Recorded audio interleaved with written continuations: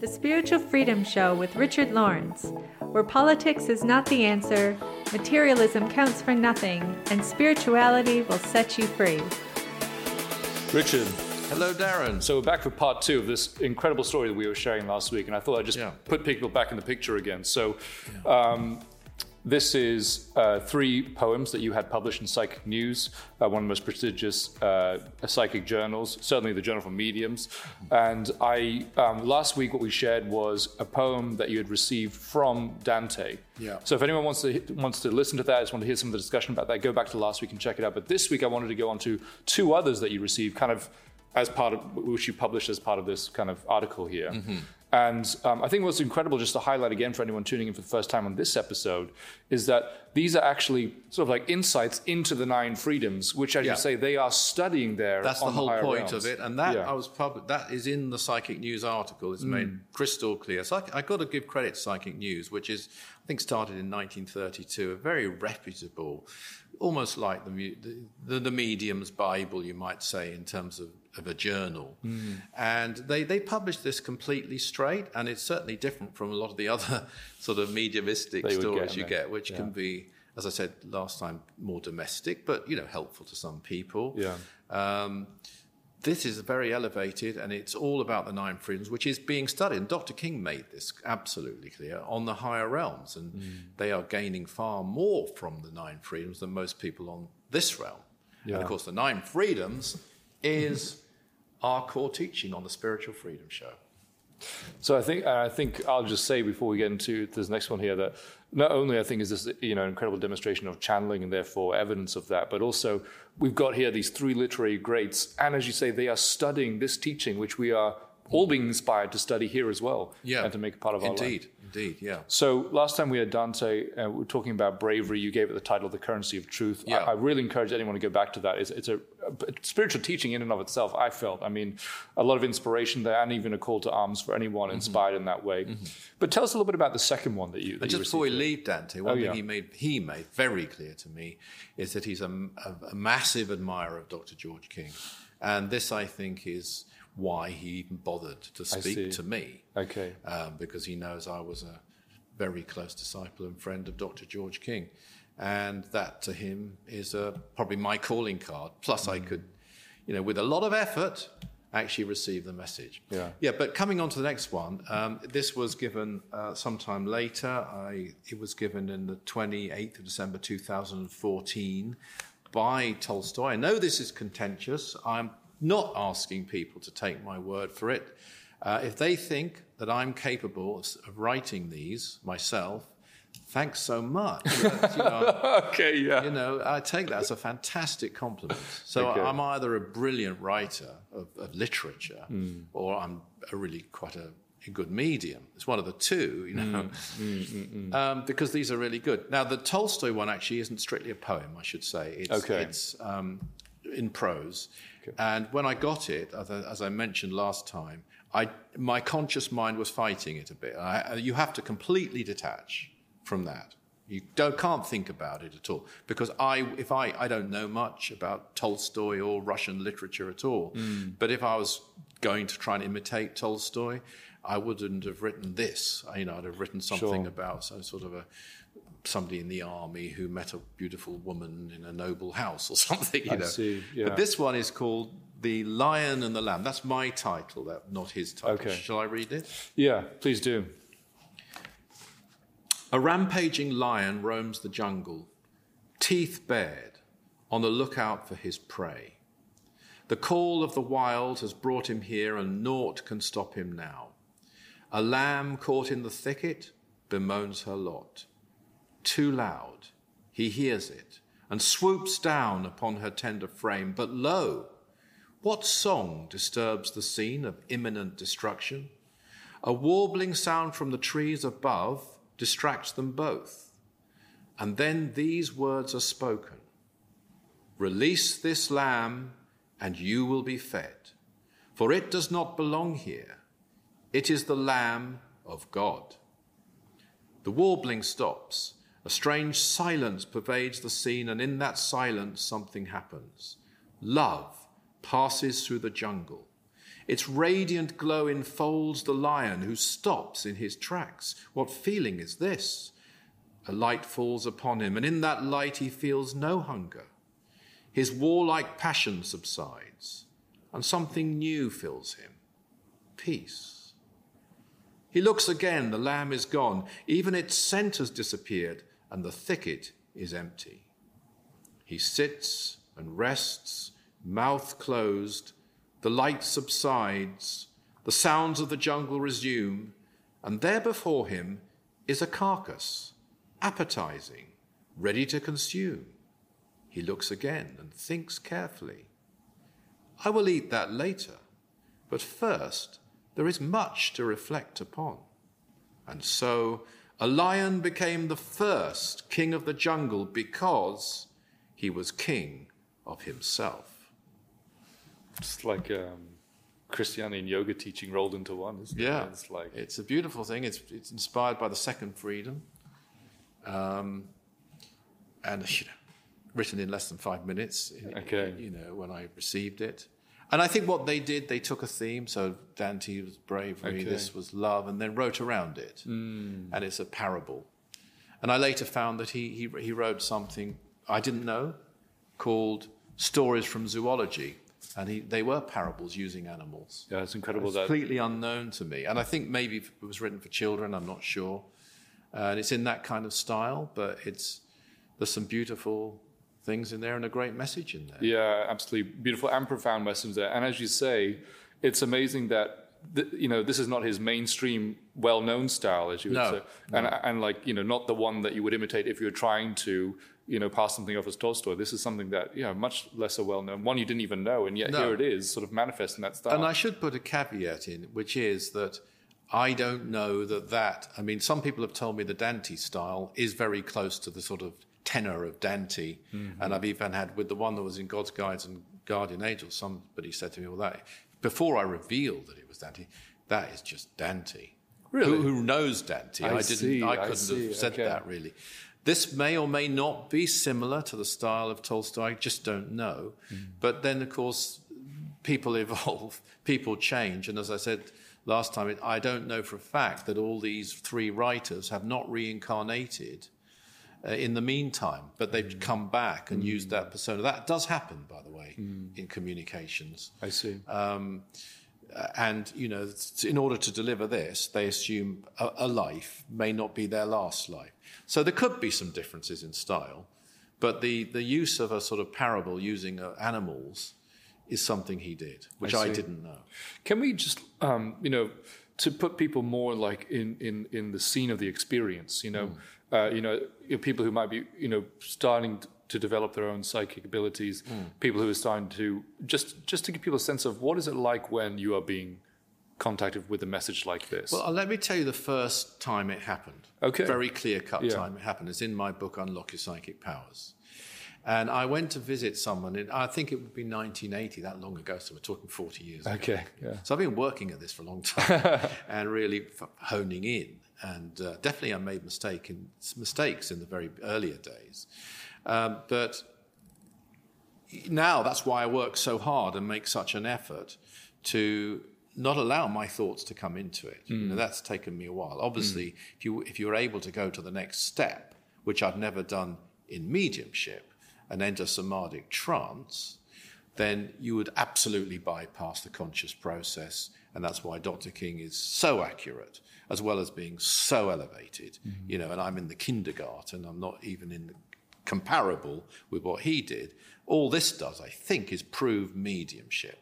Unless you think I'm an outstanding, brilliant writer, which thank you very much. Yeah, okay. But the first thing happened, I went to Switzerland. I was sent there by Dr. King to visit a very good member of the Aetherius Society, actually.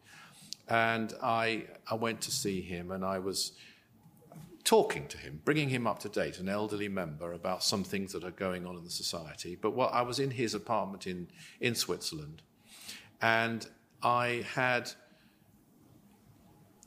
a message came through, and I saw somebody in military dress, sort of a white military jacket with medals and so on. This was clairvoyance. Okay, yeah. I had an impression of them, And there they were, and they said, go over to... No, I think, first of all, I've got to get the story exactly right. So I might have the order a bit wrong, but I said something like to this person, I said, Eric, someone's here. And Eric looked really kind of worried. Are you losing it? What's going on? Yeah, okay. I feel sick. Then this person standing there said, tell Eric he's an ass. Like that. So it was a very posh military gentleman. Tell Eric he's an ass, So I didn't do that. Yeah, okay. That was then my he next said, question. go over to the bookcase and pull out an encyclopedia. It might have been Britannica or something. And he said, look up the name Rommel. Okay. I thought Rommel was a German general. Yeah. I looked it up, and he said, turn the page and go read out loud such and such a paragraph. Might be in the third paragraph or particular. And I read it out to Eric, and this described how Rommel had captured a particular British general by the name of Major General Victor Fortune early in the war. And I read this out to Eric, and his eyes popped out. He said, Uncle Vic. No. It was his uncle. Now, there you have... I mean, I couldn't pick out a book, read the only paragraph in a book which related to his uncle. His relation, which you had no so idea of. Proved it to me, proved it to him. Yeah. And there he was. And then, of course, he'd come... Very common thing, to prepare him for his passing. It's the last time I actually saw him alive. And it was a message that often happens. A relative might come and sort of give some consoling message. But that's how it started, though. So that was the first time I had, as you might say, absolute carte blanche proof. Not the last, by any means. And then it went from there. And in that case, I wasn't getting a word-for-word communication like I'm getting with these literary giants. So what would you consider? And also, may I just, sorry to interrupt you, say that, of course, Major General Victor Fortune, with all greatest respect to him, is not on, I wouldn't have thought anyway, anywhere near as high a realm as these three. These three may not all be on the same realm, by the way, but they're certainly on very high realms, I believe. Yeah, okay. And so when you were saying you didn't literally hear the words, was it more of like a telepathic impression? So it starts as an impression. Okay. And, I've had an impression is fine, as long as you know it's an impression. And not your imagination. Not your imagination. Then as I developed, so it's a combination of telepathy, clairaudience, and clairvoyance. I think clairaudience is very useful. Now, let me just say quickly here, because we could go off on quite a thing on this, but hearing voices can be dangerous. I'm going to put that out right now. Sure. And it can be a form of schizophrenia. Sure. And your imagination can kick in. So there's all the difference in the world between that, a mental health condition where you think you're hearing voices and actually it's your imagination. Although I will say that some people who are, considered to be diagnosed as schizophrenic and, imagining they're hearing voices could, in some cases, be hearing lower entities. So there is this crossover, actually, between mental health sometimes and psychic experiences. But none of that is what we should be seeking. You're seeking to have, a clear message. If you don't know, and very often you won't know, that doesn't matter. 3 of the most useful words in the developing psychic's vocabulary are, I don't know. And psychics often find it difficult to say that. They think they've got to know everything. I went to do a radio interview once, and there was a policeman there. It was about unlock your psychic powers. Oh, yeah. And when I got to the studio, I think it was Radio London, this policeman was also being interviewed about something. I asked, where is the gentleman's toilet, please? And this idiot, as I would like to say, this policeman thought he was being very funny, actually. Said, you're psychic, you should know that. Okay. And I thought, okay. The day I use my psychic powers to find a toilet, I'm giving up. Yeah, instead of world service and other things you're called to do. Yeah, okay. So that's fascinating about, that first experience. So that's kind of the first kind of proof, as you say, of like that this was definitely something. To me, it proved it to me. A genuine outside and to impression. Eric, because of course. He hadn't told me. I had no idea. It wasn't the same name, by the way. He wasn't called Eric Fortune. I see. So, it was on his mother's side. Even more so. So I didn't know his mother's name. Not only the book, not only the paragraph, but then reading that and not even... That was a carte It's not like you could pick that out.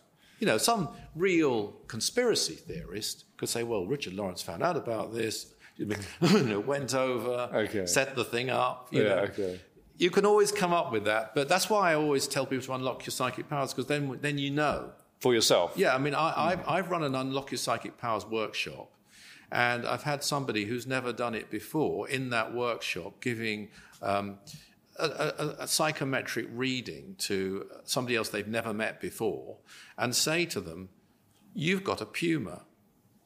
A what? Like a puma. cat? Now, how many people have a puma? I've never actually met anyone who has a puma. And this woman had a puma. That is But the important thing was, actually the woman knew she had a puma, so she learnt nothing. But the person giving the reading could not have come up with that. I see. And they'd never done it really before. They weren't practising psychic. And I'll tell you the best I've ever had. I was running a workshop at the Festival for Mind, Body, Spirit in London. There was about 150 people in the audience. We were doing psychometry. And I'd picked up some stones from a beach, and I brought them to this class and passed them round to people who weren't psychics. Most of them hadn't done it before, but they certainly, if they had, they weren't practising psychics. Right. And we passed these stones around the whole audience. We had a lot of them. And they were just asked to feel them and give their impressions. And what I was hoping they might think, okay, this is a pebble of a particular beach in Cornwall. I gave them no clues. It could have been from anywhere. You wouldn't know. It wasn't actually a pebble, little stones. They could have come from a path. They could have come from dry land. They could have. So I was hoping they might pick up sea or something general, and that would be good. That would be fine. And this is absolutely gospel truth, Darren. Someone in the audience put up their hand and said, I'm picking up Damer Bay. And Damer Bay is a small beach in Cornwall, and that's where I got the stones. Wow.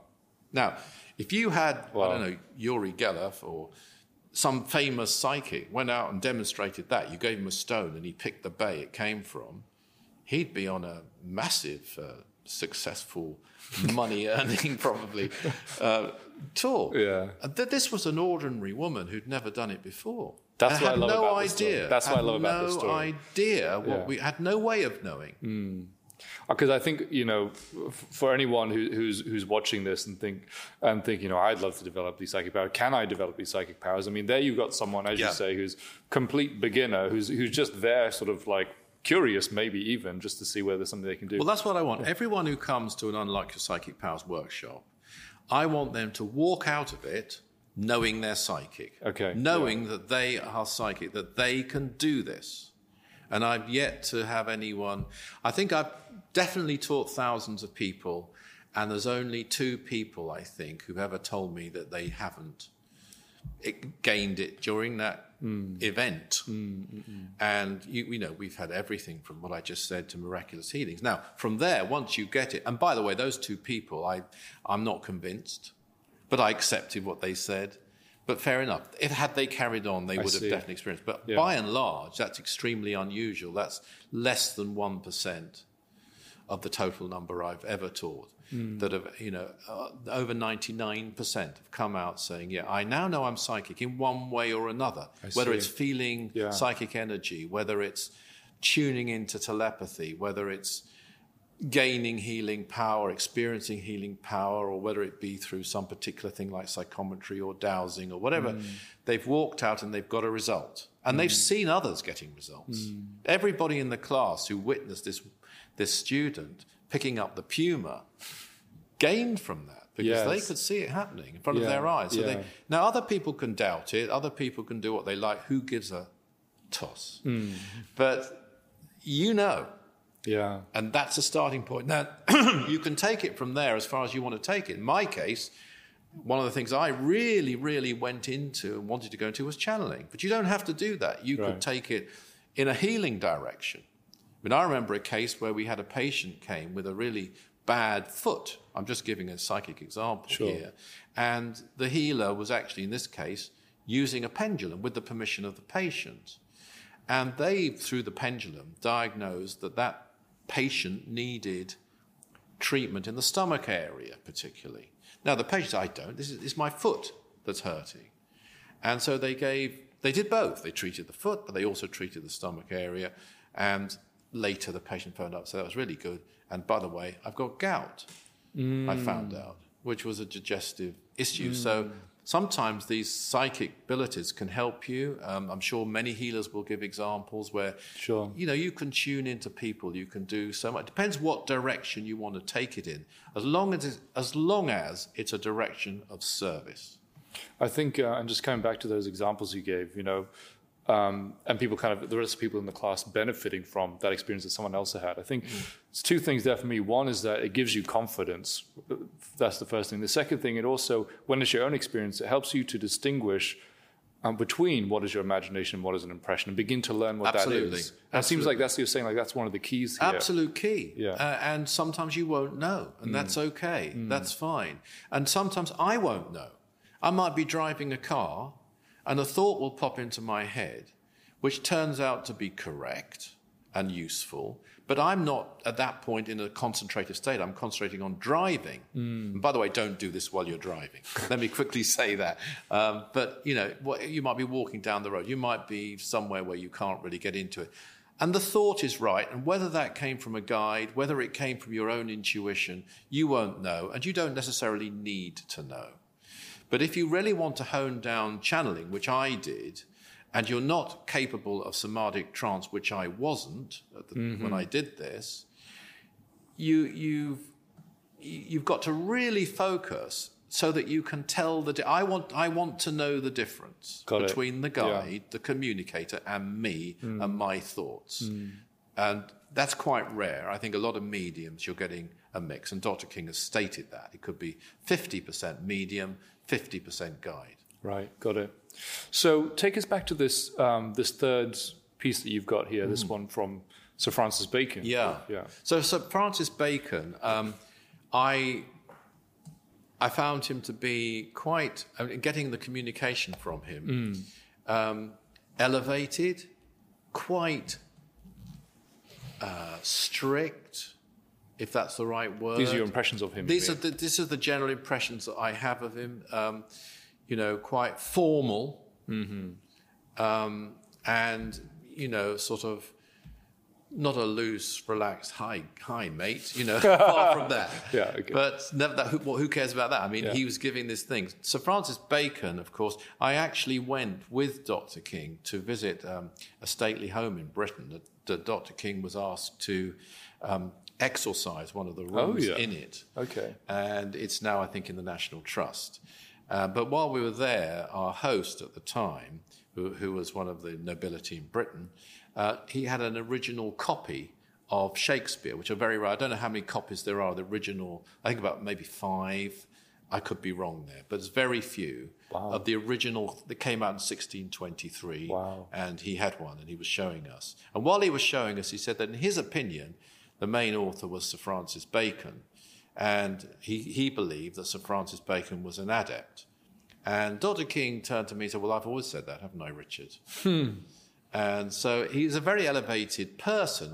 Whether he was an adept in that life, strictly according to the definition of the 9 freedoms, possibly not. But certainly, or he may have been, certainly a very, very elevated person, and put in a lot of the content of Shakespeare, and that's a whole other probably story as to why he needed to do that. It would have been dangerous for him not to. It's quite a nice show idea, isn't it? Given his position, it is a very interesting fact. There's a whole Shakespeare plan, and I have had messages from Sir Francis Bacon about that. Wow, okay.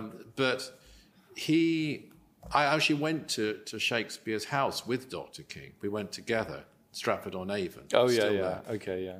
And actually, Dr. King had been overshadowed by William Shakespeare, and he was telling me about it in the house. Wow! And he said that he didn't like it. He did not like the condition, as he called it. He wasn't very impressed by William Shakespeare, the person, at all. that will shock some Stratfordians. Or okay. But anyway, Sir Francis Bacon, a different sort of person. Interestingly, I found out fairly recently that he did a lot of his work on the texts, or compiling the texts for the Shakespeare publication or folio in Fulham. Really? Yeah, and wow. I could tell you that the building isn't there now, but it's in Parsons Green Lane. No way. Yes. So a lot of things have been quite interesting about that. Wow. I also got some communications with him which are almost word for word quotes from, I believe it's Romeo and Juliet and one or two of his plays, which I found later, and I hadn't known that they were from those plays. But this particular one was dedicated or inspired by the third freedom of service. Please do. I called it An Ode to Service. That was my title. Time passes only to return once more, like some forgotten stranger, eagerly embraced, only to be discarded yet again. Grasp the moment like a drop of dew from heaven. Seek out its source and quench your thirst, that others too may be replenished. Noble is he who stays in the ruins when others leave in search of fertile ground. And noble is the lone fisherman who casts his net in turbulent seas while others sail to placid waters. Mighty is the settler in desolate regions, mined quarries and dried up shores. Mighty too is the traveller who passes through this wasteland on his journey to another one. Glorious is the yogi who left sublime retreats for coarse and decadent environs. Oh, how glorious are the lovers of God who never left humanity's abodes, for these are the ones who live the word. Their search is over because it never began, only as a byproduct of service. How holy is that word, and how perfect its enactment. God, there's a man who studied the 9 freedoms there. Yeah. And probably the 12 blessings. I mean, there's God, beautiful, brilliant themes in there. I mean, introduces reincarnation, introduces going within with the motive of service. Actually, I've spotted some things in here that I've never noticed before. Oh, yeah, go ahead. Pick him out. Yeah. Only because I'm very focused on the now. And, of course, the first part of it is all about that. And this had actually passed me by at the time. I thought it was beautiful, but where he says, time passes only to return once more. So it's like time is a fleeting thing. Like some forgotten stranger, eagerly embraced, only to be discarded yet again. Yeah. Grasp the moment like a drop of dew from heaven. And that's what it is. It's a heavenly thing. It's a samadhic thing. Entering into timelessness. The now, yeah. Yeah. And of course, timelessness... I'll tell you what I will do. I'll read a poem I wrote about the now, just so people can see the distinction between my literary abilities and these three gentlemen. Go for it. And this is a short thing. It's a good thing, actually, but it's not in the same literary league. It's called the now. You don't need to be in a particular place to know it. You don't need time to know it. You don't need internal or external movement to know it. You don't need to think to know it. The reason for an experience is known immediately and completely. The reason to change is known without the need for change. All is known in the now, because of the now, and as the divine presence which it is. Different style. Different style. But that's a future program, I think. Yeah, that's a future program. Yeah. Also profound teaching. No doubt a result of your own experience. That's totally from my own experience, yeah. That's not a theory there. And I think that's a beautiful way to bring the show to a close here. So we've had these exceptional literary greats who you have managed to bring through and share, who importantly are studying these teachings, and they have this profound insight into the 9 freedoms I think they shared in each one of those. Yeah. And I'd like to take this opportunity to thank Dante Alighieri, Leo Tolstoy, and Sir Francis Bacon for honouring me with their words. Thank you very much. Everybody's down here. Thanks for tuning into the show. Now, if you enjoyed that episode, don't forget to subscribe for more wisdom from the 9 Freedoms. If you'd like to find out more about the 9 Freedoms, about Mars Sector 6 by Dr. George King, go to our website, that's aetherius.org. Richard and I love hearing from you, receiving your comments, your questions on your spiritual experiences, and talking about them on the show. So do write to us, share them with us at spiritualfreedom@richardlawrence.co.uk. Always remember that service is the jewel in the rock of attainment. See you next time.